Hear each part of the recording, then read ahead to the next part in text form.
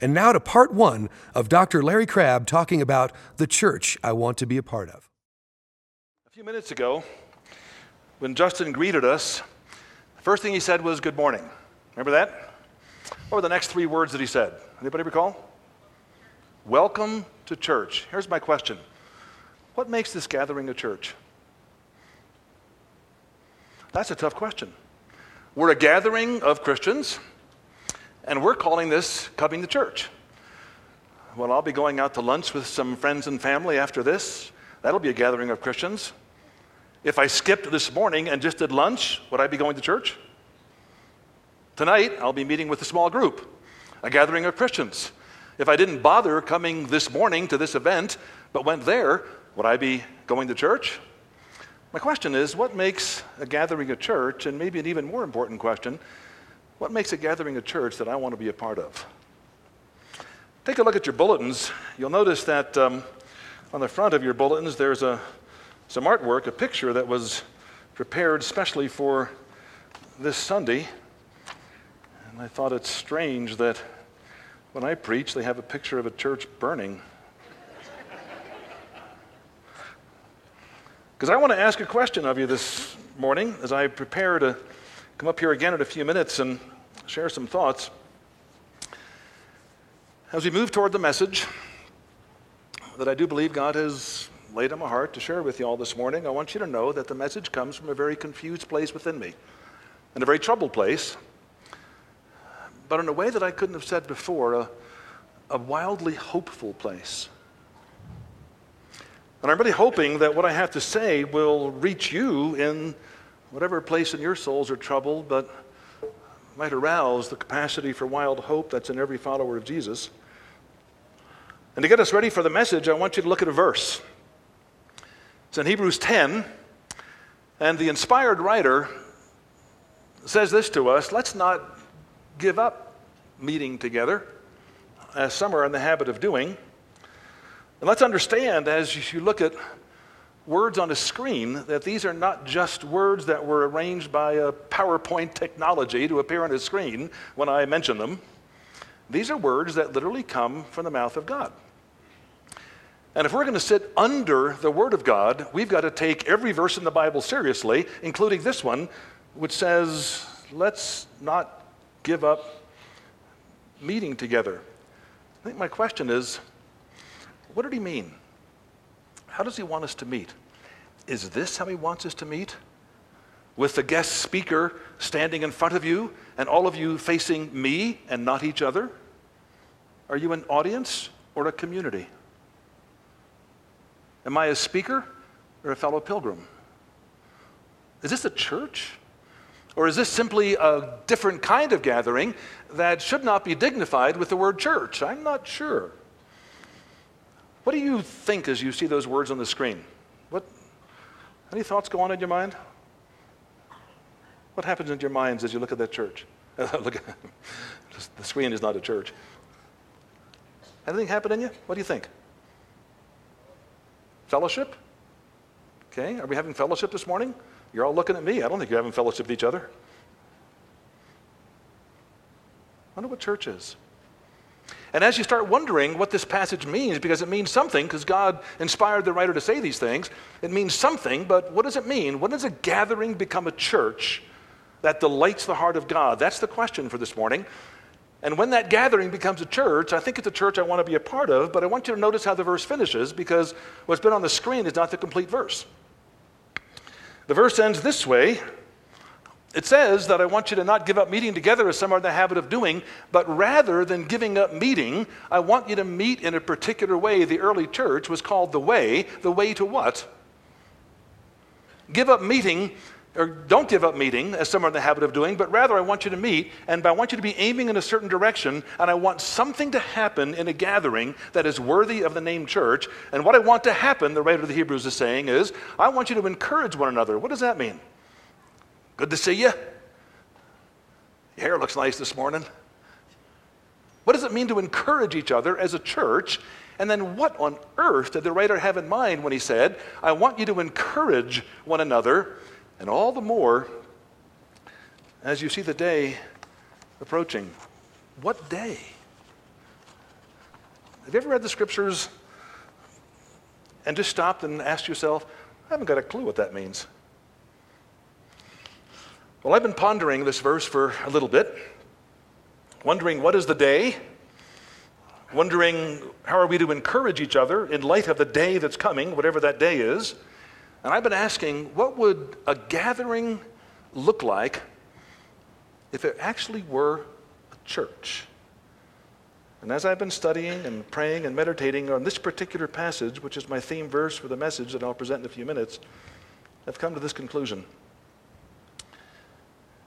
If a church met the way this Spirit-inspired writer had in mind, I don't think I could stay away. If a gathering became a church in the way the writer had in mind, it would be a church that I would really want to be a part of. Well, think about that. Let the church rise is really a prayer for revival. In all of my 63 years, I've never prayed for revival. But the last few months, I have been. That's what I want to talk to you about this morning. About 4 months ago, a Christian leader, whose name you'd recognize, pulled me aside at a conference, and he whispered to me, making sure he was out of earshot of all the people that had just heard him speak, and he said to me, you know, I've lost interest in going to church. I don't want to go to church anymore. I go because I'm expected to, and when I can come up with a good enough excuse to muffle my conscience and keep tongues from wagging, I don't go. That's what he said. Then he added, I'm not even sure if the way we do church is what God had in mind. And then just 2 months ago, another recognizable figure in the Christian world again whispered to me, at this time at a banquet, and he said, I think I can do more for the Lord outside of church than in church as we do it. And I also think that I tend to worship better, not in what is called the worship time in our church, but I worship better when I'm by myself, and I sometimes find more of the reality of God coming out of me to Him in worship and gratitude when I'm in the middle of a good conversation with a close friend. And then he added more. He said, I think sometimes if I stay home on a weekend and curl up with a good book by C.S. Lewis, I get a whole lot more than if I listen to one more sermon. I'm not sure, he finished by saying, if the reason we meet in church hits the bullseye of why God wants us to meet.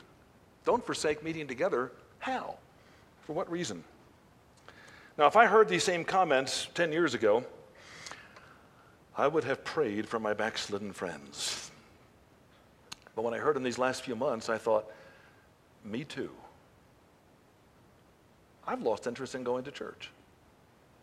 It's been striking. When I've said that to the first two congregations, a number of people have come forward and said, me too. Now, what I've reflected on as I thought about what these two notable Christians, if you will, have shared with me, I've realized something about me that really does kind of disturb me, and it has gotten me to think a little bit. And what I've realized is this. As my desire to follow Christ has strengthened, my desire to go to church has weakened. I just don't really care if I go or not. If I go, I sometimes enjoy it. But I also enjoy watching the Nuggets win. I sometimes enjoy the sermon. It's a good sermon. Appreciate it. I hadn't thought about that in the scriptures before. Feel a little better. But if I don't go, I find I don't really miss it very much. So I've been asking myself recently, why? And I've been asking a number of people who go to church, why do you go? What's the point of going? I do have a little understanding of what Lookout Mountain has been going through these last little bit and is continuing to go through. When Elie Wiesel went through the Holocaust, or as a result of being a survivor of the Holocaust, he said this, I have a wounded faith. And although nothing compares with the Holocaust, still what we go through can be difficult in its own right, and I wonder how many people sitting here are having a wounded faith that may be coming out in a similar sentiment to mine of, Sunday morning, I think I'll skip it. Maybe we should. Maybe we shouldn't. Whatever's happening in our lives, whatever's happening at Lookout Mountain Community Church, all the difficulties and all the concerns, one thing we know is true, because Romans 8:28 is not a cliche, it's God's word, that in all things God works together for good to those who love him, to those who know they are called for a purpose and who come to church to further that purpose that God has in all things, and who know what that purpose is, so when you walk into the, quote, church building, you're aiming toward a purpose, and you're surrendered to that purpose, and therefore somehow God, in the middle of whatever's going on, God the Spirit can do a good work that perhaps he could do in no other way than the difficulties through which we go. A good work that perhaps he planned long before the difficulties arose. I've wondered as I've pondered this verse in Hebrews, let's not stop meeting together, as some are in the habit of doing. I've wondered if the writer to the Hebrews, who wrote under inspiration 2,000 years ago, so it is the Word of God, and we're responsible to sit under it, I wonder if he came back to earth today and he surveyed the American church landscape. Maybe us this morning. Maybe the tens of thousands, and I'm sure far more, that are gathering in what they're calling going to church today, all across America. I wonder if he were surveying the American landscape, if the writer to the Hebrews would say something like this to us: what I said 2,000 years ago, I meant, and I still mean it today.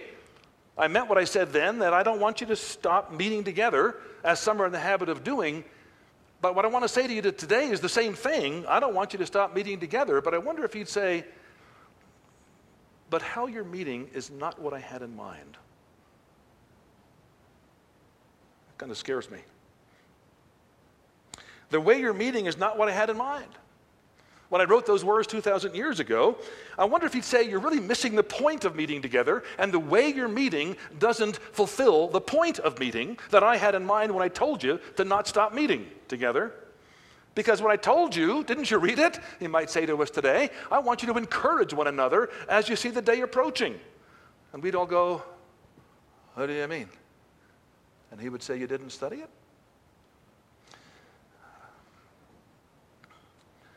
What did he mean then, and what does he mean for us today? In Amos chapter 5 and verses 4 and 5, God watched crowds of his people, Israelites, gathering in the major worship centers of the day. To put it in modern context, it'd be like God watching people gathering in Saddleback and Willow and Lakewood and all the big mega churches of the day and many, many others, and medium-sized churches like this one and small churches all across the country. God watched people crowding together into a worship center to do what they, in their vernacular, would have called church. We would call it a church, they would call it temple worship. And as God watched the crowds of people gathering, just like he watched the several hundred of us park in the parking lot and walk into the building and now sit there facing forward, God called on a prophet. He called on Amos and he said, here's what I want you to do. I want you to go stand on the road that leads to these three worship centers, to Bethel, Gilgal, and Beersheba. And here's what I want you to say. Stop doing it. It's in Amos chapter 5, verses 4 and 5. You can read it. Stop going to Bethel. Don't go to Gilgal. Don't journey to Beersheba. In other words, stop going to church. Stop meeting together in what you're wrongly calling church. And then God had Amos say these words, instead, seek me and live. In Malachi chapter 1, verse 10, God was again looking at his people, walking into a church building, in this case the temple.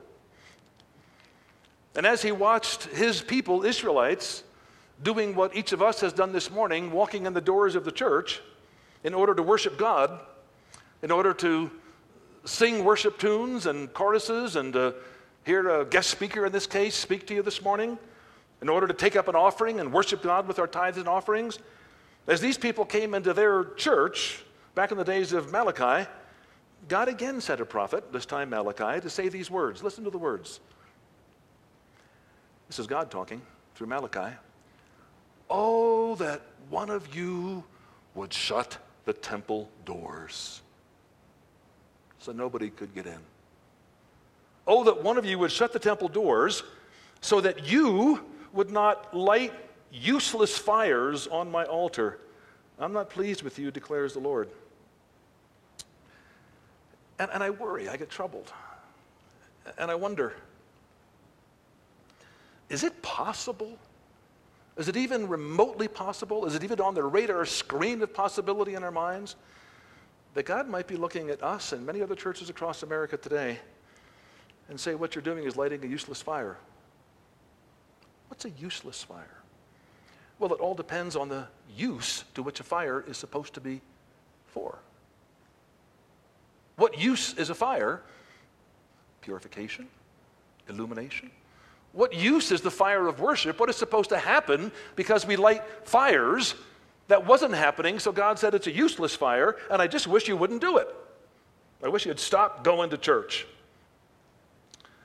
And I want you to consider with me this morning, very seriously, this is not just a little exercise in breaking convention.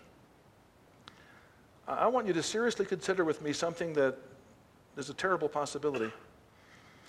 Could God actually be talking to us today like he talked to the people through Amos and Malachi? Is he right now pleased, or is he not pleased? Could he be more pleased if we did something differently for a different reason?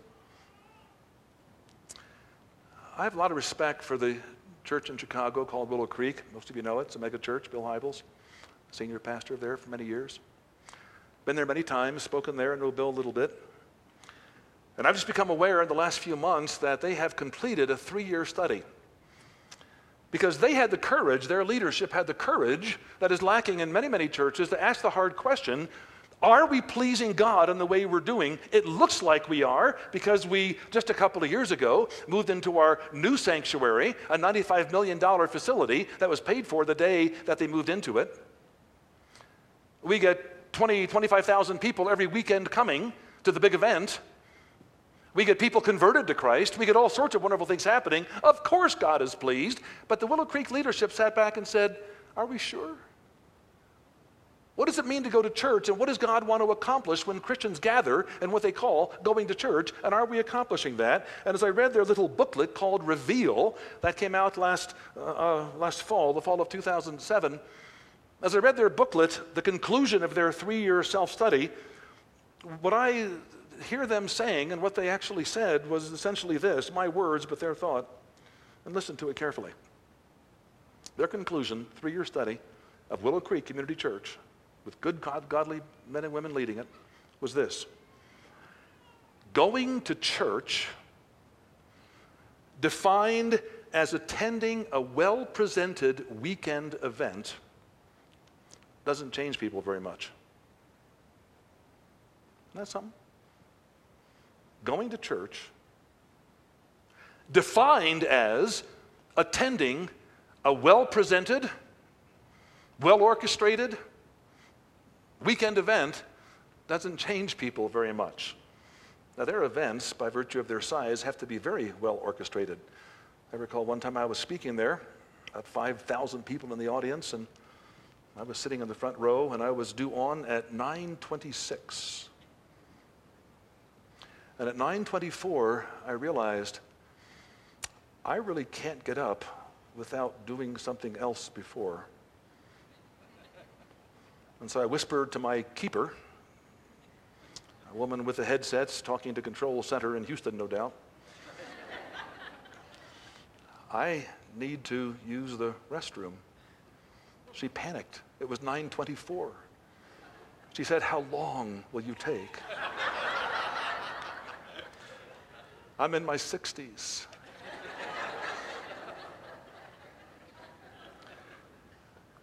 Their event was very well orchestrated.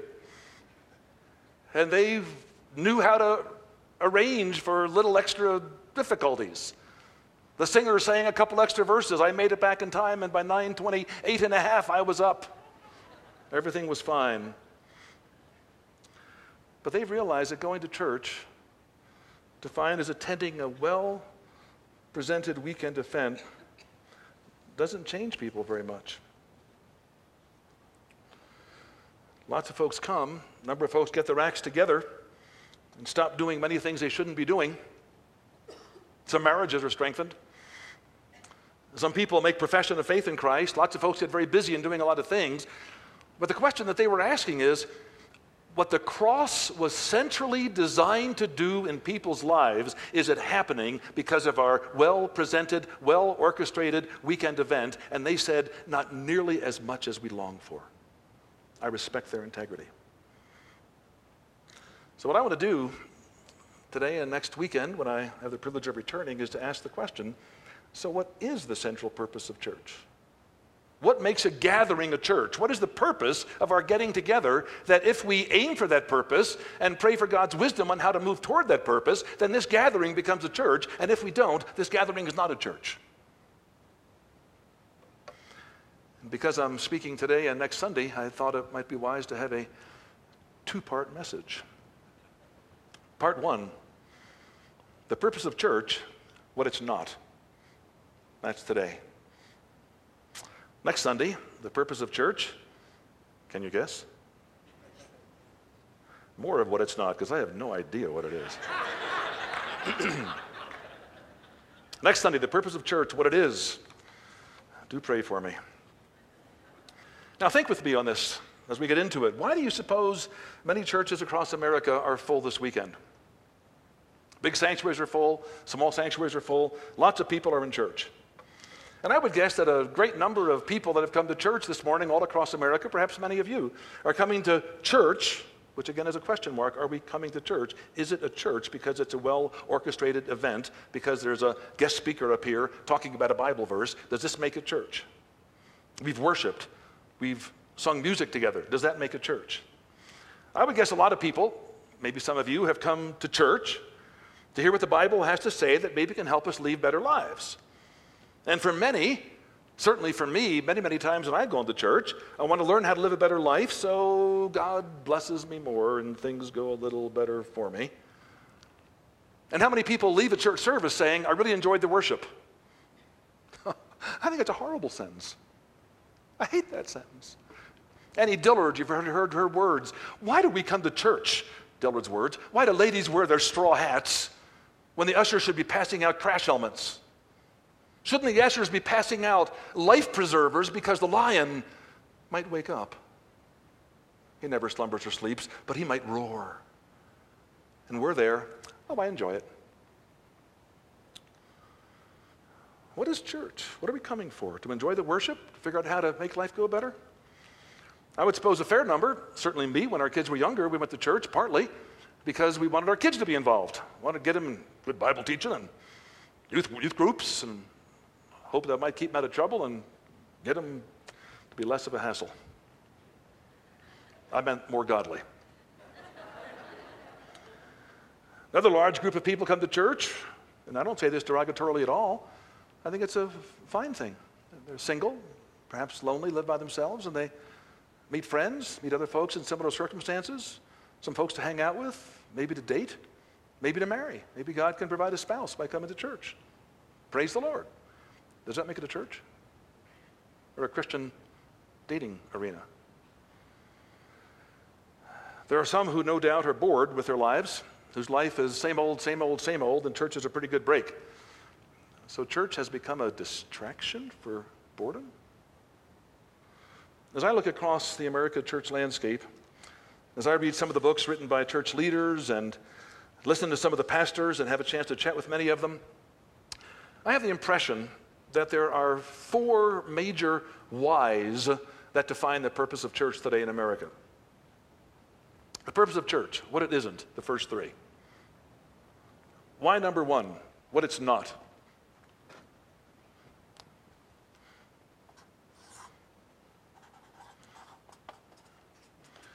Make life better, is what I've written. I never turned a switch on before in my life.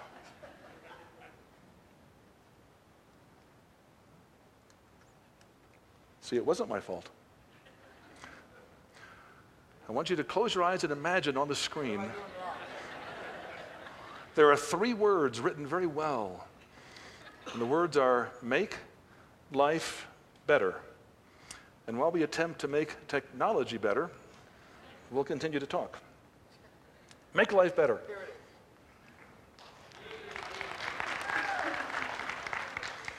A technological genius. Make life better. To learn to love God and serve Him and obey Him. Why? Because of the good life He provides. Think about it. As you're sitting here in church this morning, what do you want the most? And as you ask that question and ponder, what do you want the most? What is the desire of your heart? Make an assumption with me that I believe can be defended biblically.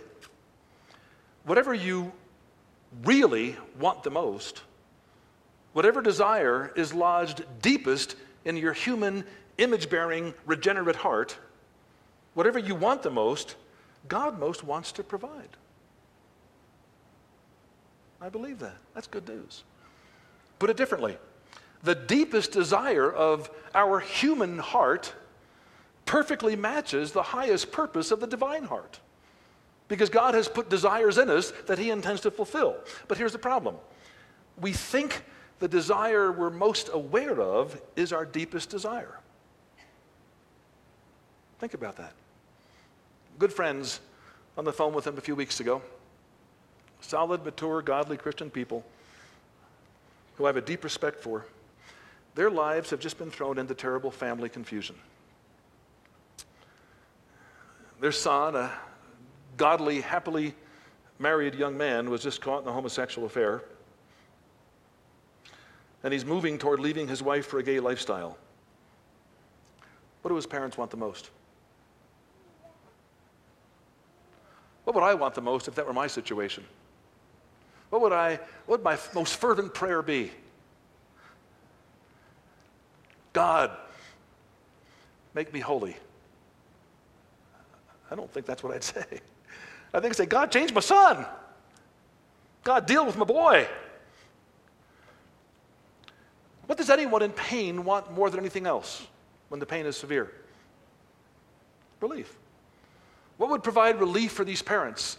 If their son would come and say, I do not believe this is God's direction for my life. I am broken over all the things that are happening inside of me that I know are of the flesh, and I want to come before God. Will you disciple me? Will you help me? Can we go to church so things can be different? That's what I'd be praying for. That's what I would want. That would be relief for me if I were that mom or dad. Now, I read something years ago by an old Catholic writer named Bonaventure that when I read it years ago didn't impact me at all. Read it again a couple weeks ago. And I remember that I had read it years ago, but this time it impacted me in a way that I wasn't even touched at all years ago. As I read these words from Bonaventure, it really ripped open my heart just a week or two ago. And by ripping open my heart, I don't mean causing heartache. I mean opening my heart to something far deeper, to a realization of a desire within me that is far deeper than wanting a homosexual son to straighten out, than wanting a husband to stop committing adultery, than wanting a marriage to be reconciled, than wanting cancer to be cured, than wanting a decent job to come, than wanting decent income to be present. Something more deep was accessed in my heart when I read Bonaventure's words. He suggested this, that the highest love for God that a human is capable of, a regenerate human is capable of, is not to love God for our sakes, but to love ourselves for His sake. Now, I heard it before, but this time it struck me and I thought, I wonder what that means.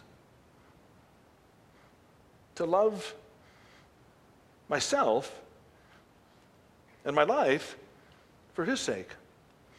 I wonder if this mom could say, God, at this moment, as the mother of a homosexual son, I love my life. I love who I am as a woman who gave birth to this son many years ago. I love my life because every moment of life, this one included, as painful, as heartbreaking as it is an opportunity for me to cling to you in a way that brings you joy. I want to be holy in the middle of this mess. You're in a hotel room, you're a traveling businessman. You had a tough day.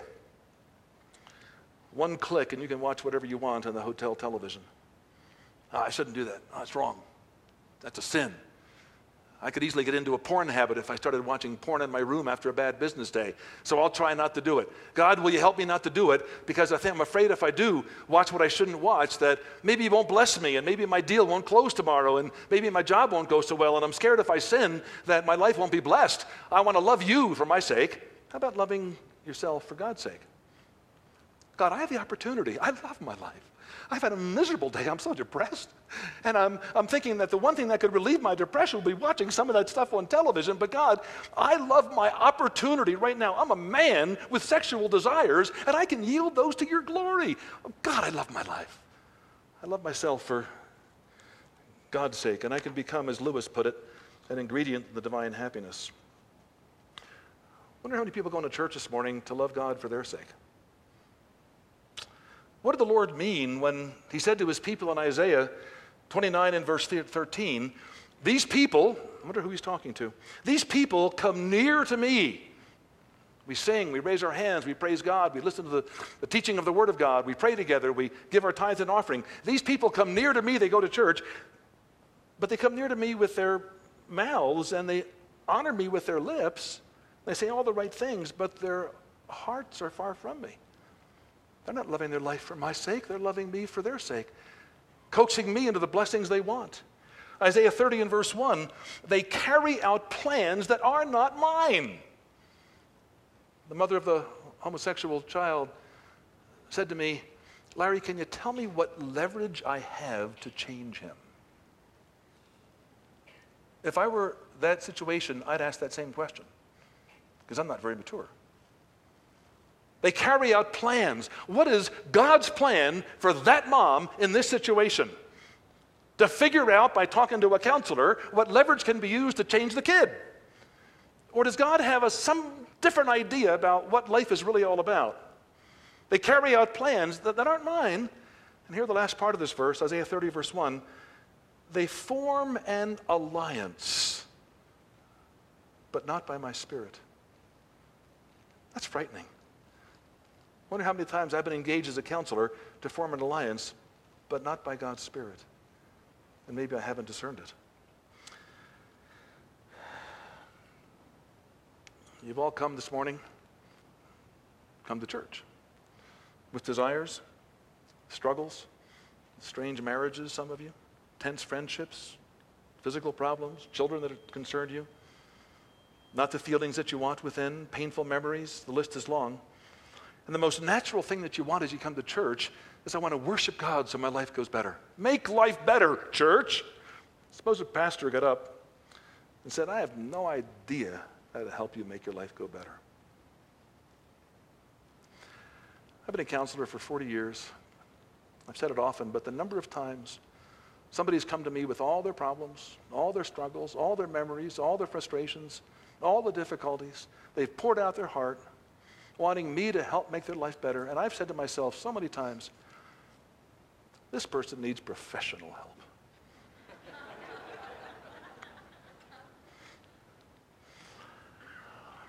And then suppose, something I've been writing about now for a number of years, maybe church is the place where we're supposed to go with all of our struggles, so then we go to church to make life better, and then you come to a church, you give up on your psychologist, and you come to a church, and your pastor gets up and says, I have no idea how you can influence your homosexual son. I have no idea how to get your husband to stop committing adultery. I have no idea how to find the job that you need. I'll do what I can, but I cannot solve your problems. I don't know how to make your life better, but I'll tell you what, we'll talk together about how you can become a holy mom with a homosexual son. If that were the teaching, I think mega churches might get small. Mike Iaconelli years ago, now with the Lord, head of youth specialties, doing a senior pastors conference out in San Diego that I was a part of. I introduced Mike as he opened up the conference to 2,000 pastors, and his opening words were these. 10 years ago, I took over a church with 90 people. Today it has 30, and I'm going to tell you how I did it.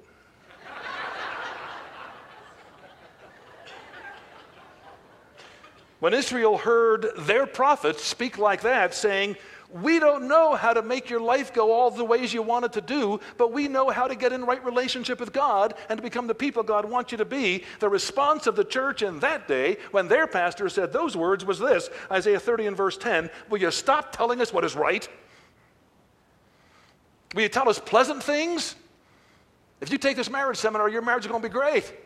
Take this course on parenting, your kid will straighten out. Tell us pleasant things. Prophesy illusions.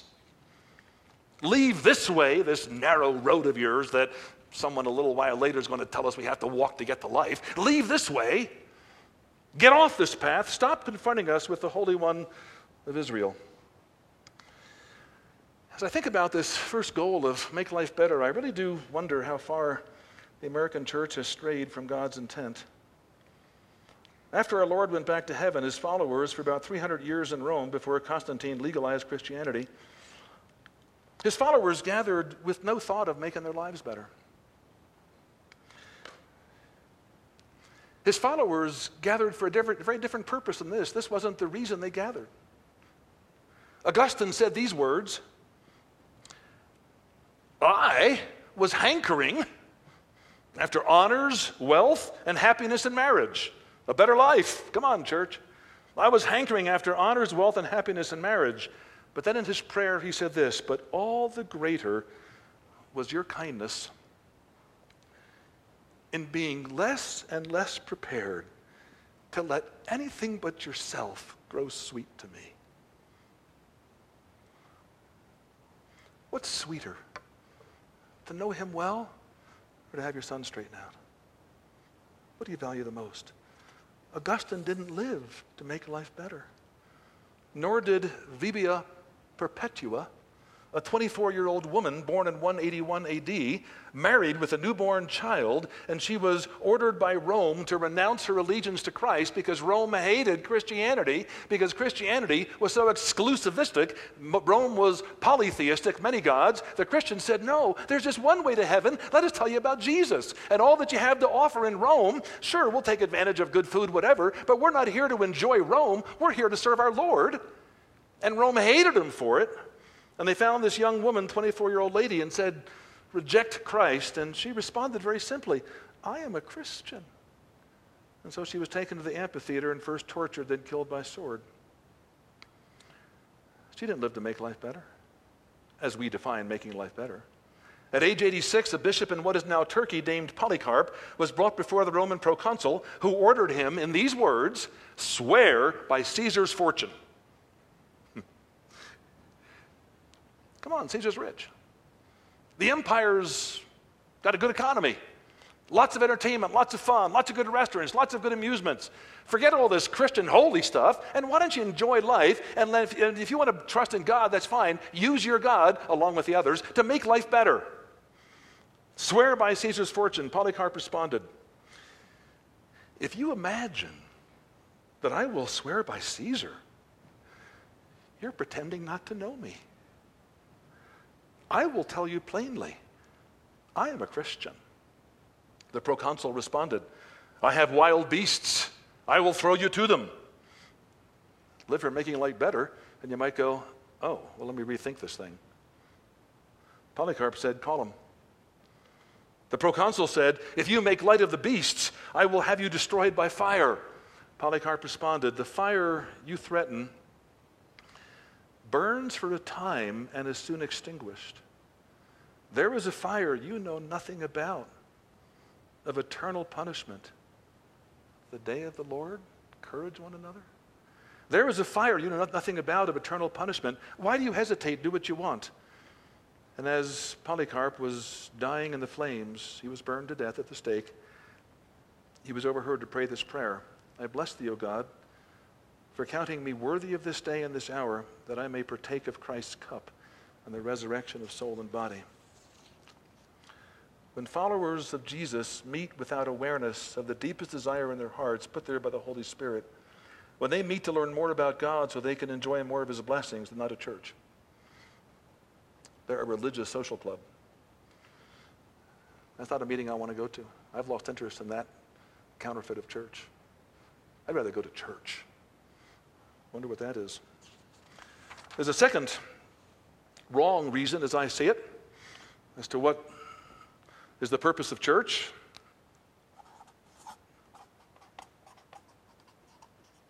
Change the world. Is that not a valid purpose for church?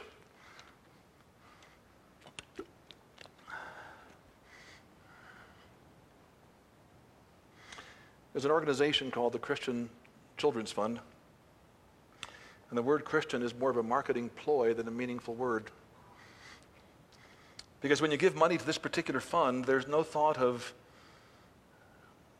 feeding kids, and as the Spirit leads, to introduce them to a Savior who saves them from more than hunger, but saves them from sin.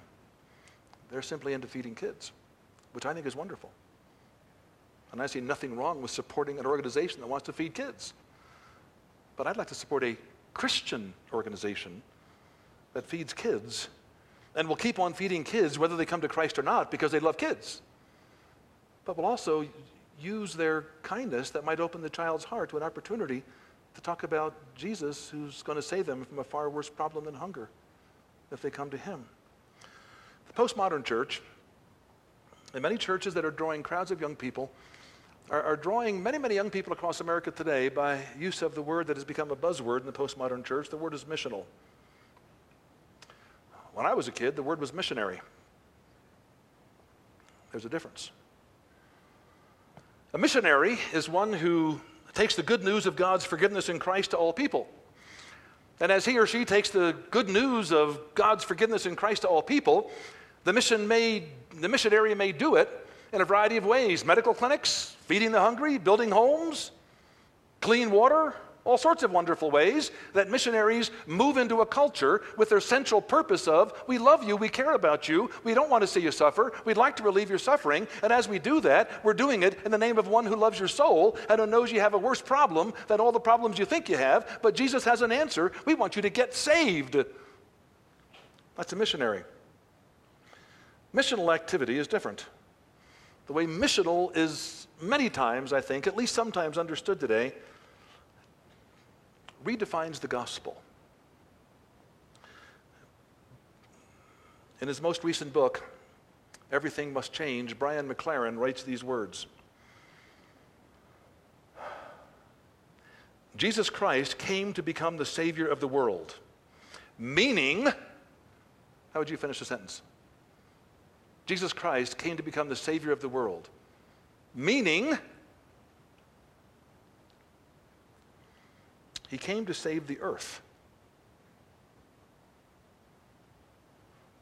and all it contains from its ongoing destruction because of human evil.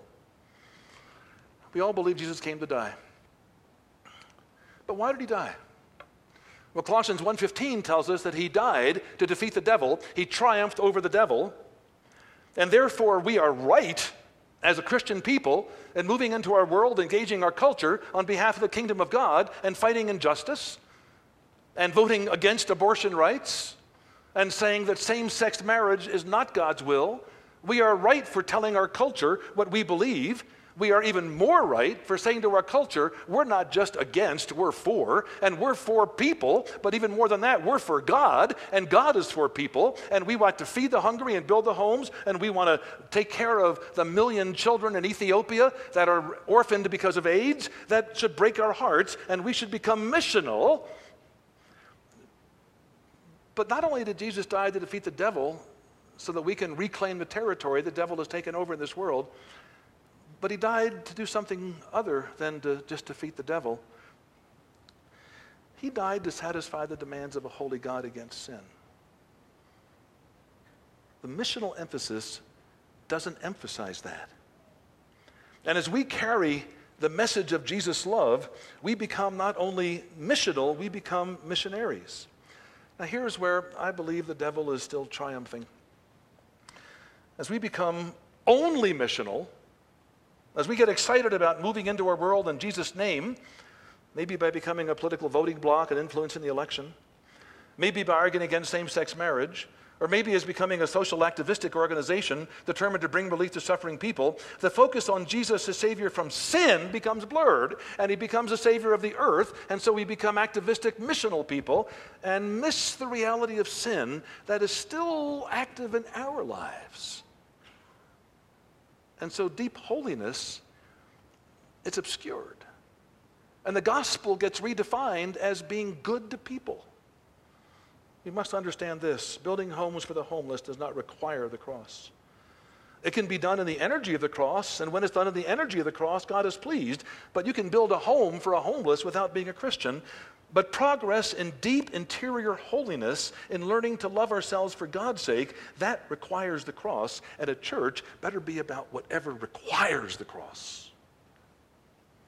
The church which focuses more on changing the world is not a church. It's a social progress organization. I don't want to go.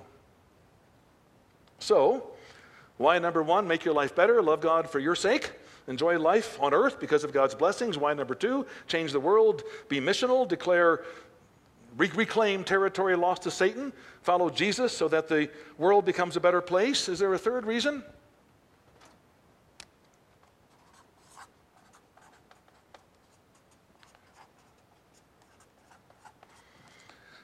Is that a good thing for a church to do? If it's your central purpose, you've missed the point of church. But it's a good purpose. Jesus said in Luke 9:25, if you gain everything you want, if you gain a better life and a great marriage and good kids and a good job and decent money and good health, if you gain all that life has to offer, and if you change the world into a better place, it's more moral, but you lose your own soul, you've gained nothing.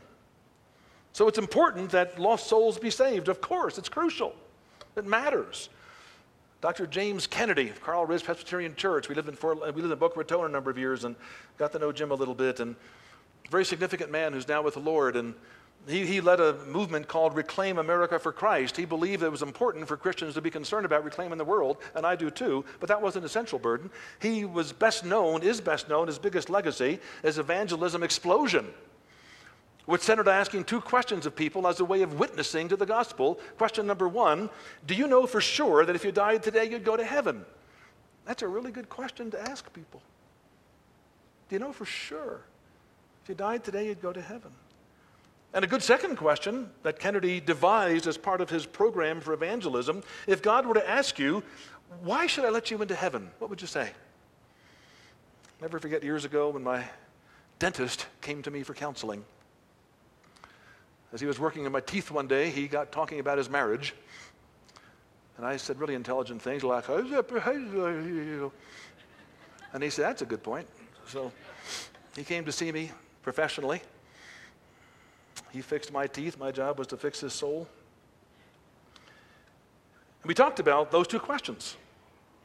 And I asked him, what would you say if you died? Why should God let you into heaven? And he said, man, I'm not sure, but I'm doing my best. And I said, man, that's not going to cut it because your best isn't good enough, nor is mine. Nobody's is. What are you talking about? We talked about it more, and I said, do you love everybody perfectly all the time? Not even close. Well, that's sin, man. Jesus went to the cross to pay the price of your sins, and the lights went on, and this dentist said these words. He was kind of a young guy, and when I said this and the lights went on, he said, so that's why that dude died? And I said, yeah, that's why the Son of God died for you. You became a Christian. Well, that's wonderful. It's wonderful when people come to Christ, obviously, but understand something. The core purpose of church is to see souls saved. The church is going to become an army reaching the lost, but never a community loving each other. There's something more central than saving lost souls. These are good things. Make them the center. You don't have a church. You have a mission organization, an evangelism program. If your purpose is to make life better and make people happy, you're not a church, you're a self-help club. You might look alive and prosperous, and Jesus might say to us what he said to Sardis in Revelation chapter 3 and verse 1. You look alive, everything's going well, the buildings are great, the numbers are good, the offerings are up, the preaching is fine, the worship is inspiring, and you're dead. A gathering might not be a church. If you meet to change the world, you're not a church. You're a political movement or a missional organization with a value-centered mission, but not a cross-centered mission. If you meet to save lost souls, you're not really a church, you're an evangelistic program that will weaken over time because you'll erode from the inside by drinking lots of spiritual milk and chewing very little meat. Hebrews 6 tells us to leave the basic elements of Christ behind and move on to maturity to meet. So if these are the three whys that are not the purpose of church, what is the purpose of church? Well, whatever the purpose is, whatever is number 4, a couple things are clear. If this gathering is a church because we're meeting for this fourth yet undefined reason, certain things are going to happen. When we meet together, according to Hebrews 10:25, whatever that means, we're going to become a loving community.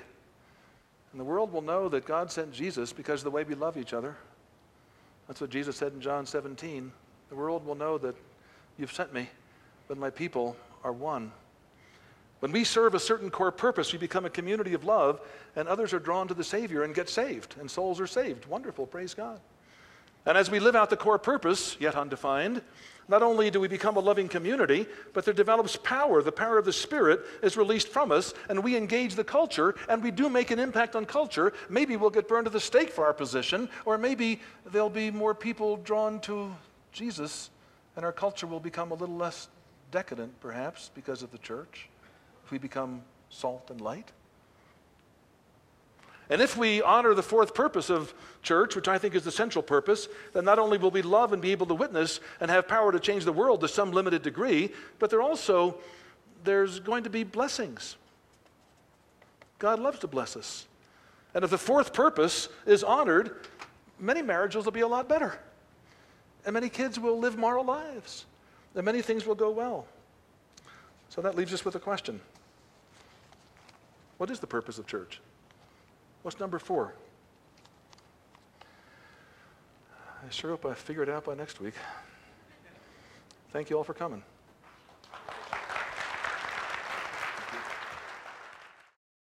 Confusion always precedes clarity.